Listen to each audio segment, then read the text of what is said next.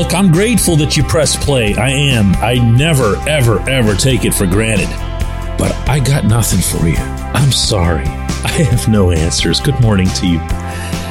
Good Wednesday morning from Detroit. I'm Dejan Kovacevic of DK Pittsburgh Sports, and this is Daily Shot of Penguins. It comes your way bright and early every weekday. If you're into football and or baseball, I also offer daily shots of Steelers and Pirates where you found this. Red Wings 7, Penguins 4, and that really ought to be the end of this episode because you've heard everything I'm about to say before. You've heard the complaints about the slow starts. You've heard the complaints about the lousy goaltending. You've heard the complaints about the lack of consistent commitment to defending as a team.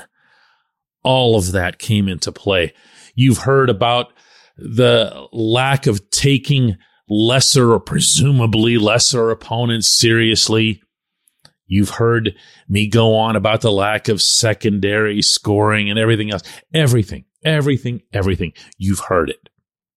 What we haven't heard, none of us, meaning me and you and everybody else on the outside, is why this team can't follow up 3 games in which they finally appeared to do things right and to commit themselves to doing things right. This is why I found it so important to include the Dallas game in that chain, because it wasn't an outcome. It wasn't a win. It wasn't even a point that was gained against the Stars. That was a 3-2 L in regulation. But they did the right things. They took the right approach. They had the right attitude. And they had that through Denver, Dallas, and then for the better part of the game against the Capitals. And then here, they come out and they just skate through the motions. Like they just thought, I don't know, that the puck was just going to magically squirt past Alex Nedeljkovic on its own. Now, given his history, that was not an unreasonable thought if it was in fact being thought. But they didn't give a crap. They just didn't. I saw playoff urgency in that first period from the press box overhead from no more than a handful of players wearing white. And that's not hyperbole, because I can name them for you. One of them, you know, right off the bat would be Jason Zucker, always. I also liked the effort, the overall 60-minute effort that was put in by Evgeny Malkin, Ricard Raquel, Brian Dumoulin, who I thought had his best game of the year, and throwing in one more, even though he wasn't allowed to play very much, Drew O'Connor. And that's it. That's all I got. For what should have been treated like a playoff game. They're right there behind the Islanders with a chance to get close again. They're 1 point ahead of the Panthers with a chance to be 3 points ahead. And they're like, let's just see how it goes before we decide whether or not there's going to be a significant effort expended tonight. How does it keep happening? I asked pretty much everybody in sight in that locker room, beginning with Dumoulin. Disappointing. Obviously, put ourselves in tough positions there. Thought we got ended in our zone a couple times, and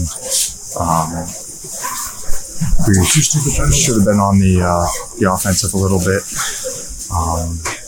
Kind of taking it to them a little bit more in the first. They took it to us, and they scored and capitalized on the chances. They're hard in our net front, and they made us pay in that first. I then went to Casey DeSmith and asked him the same question after his really awful night.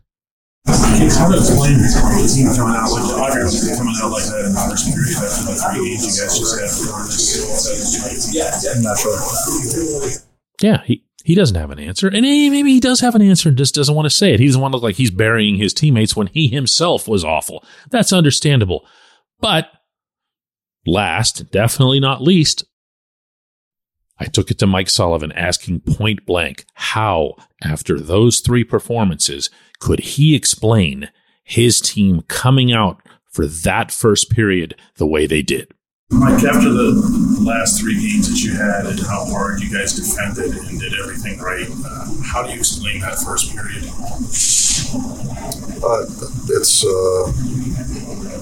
I don't know how to explain it. We got outplayed. We got outplayed in that first period. What I did like was the response. I thought we responded the right way, climbed back in the game. It turns into a 1-period game, and then we didn't get it done in the third. I don't know. I can't explain it. This isn't me. This is them. I don't know. Jason Zucker asked the same thing. I don't know. And Zucker's never one who should have to answer questions about effort and passion and heart and soul. But that's what this team is. And that's going to be, I think, even more than the age, more than the lack of depth, more than anything, more than Ron Hextall's many screw-ups. That's going to be the undoing of this team. The only suspense, if you want to call it that, between now and I guess whenever this is all done, is whether that undoing will occur in the playoffs or before the playoffs. When we come back, J1Q. This segment's brought to you by Family Table. Mom-inspired, chef-prepared meals delivered straight to your door. No prep, no mess, just reheat, which gives you more time for your family or hobbies or going to the gym or whatever.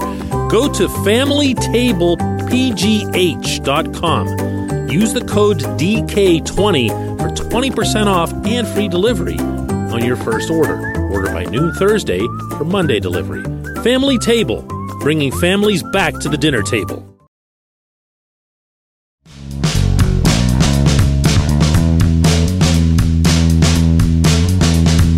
Today's J1Q isn't really going to be a J1Q. This was the first comment that was placed under my column that I wrote overnight here in Detroit.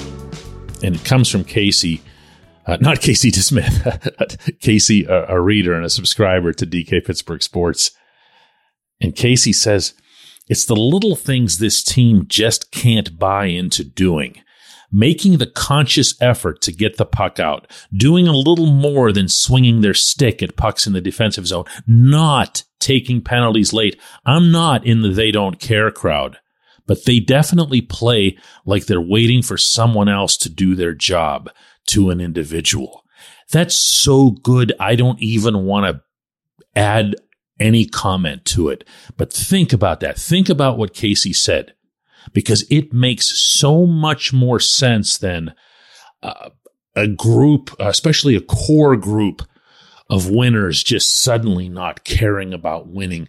It makes so much more sense than guys who are basically minimum wage players in the NHL, which a lot of them are, not trying.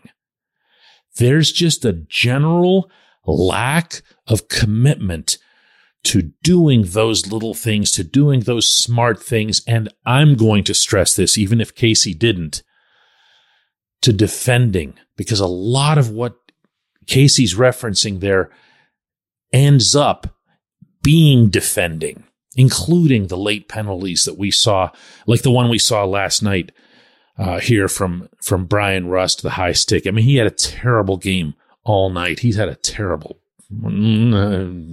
few weeks. You can probably extrapolate that into the better part of the season. Chad Ruhwedel's late penalties that he had taken earlier on in this little run. This is a team that always needed to have a clamp down identity, and it instead has the polar opposite. I really appreciate the note that you left there under the column, Casey. I appreciate everybody listening to Daily Shot of Penguins. I don't know what to tell you anymore, my friends. I really don't. I'm not here to pass along false hope or something. I saw 3 games of really good hockey from this team. I still didn't have any sort of expectations that they would, blossom into a team that could undo Boston or even Carolina. But I thought I saw some transformation in the sense of we're at least going to try. We're at least going to do things this way. And we're going to see where it goes. And then this. I don't know. Let's talk again tomorrow.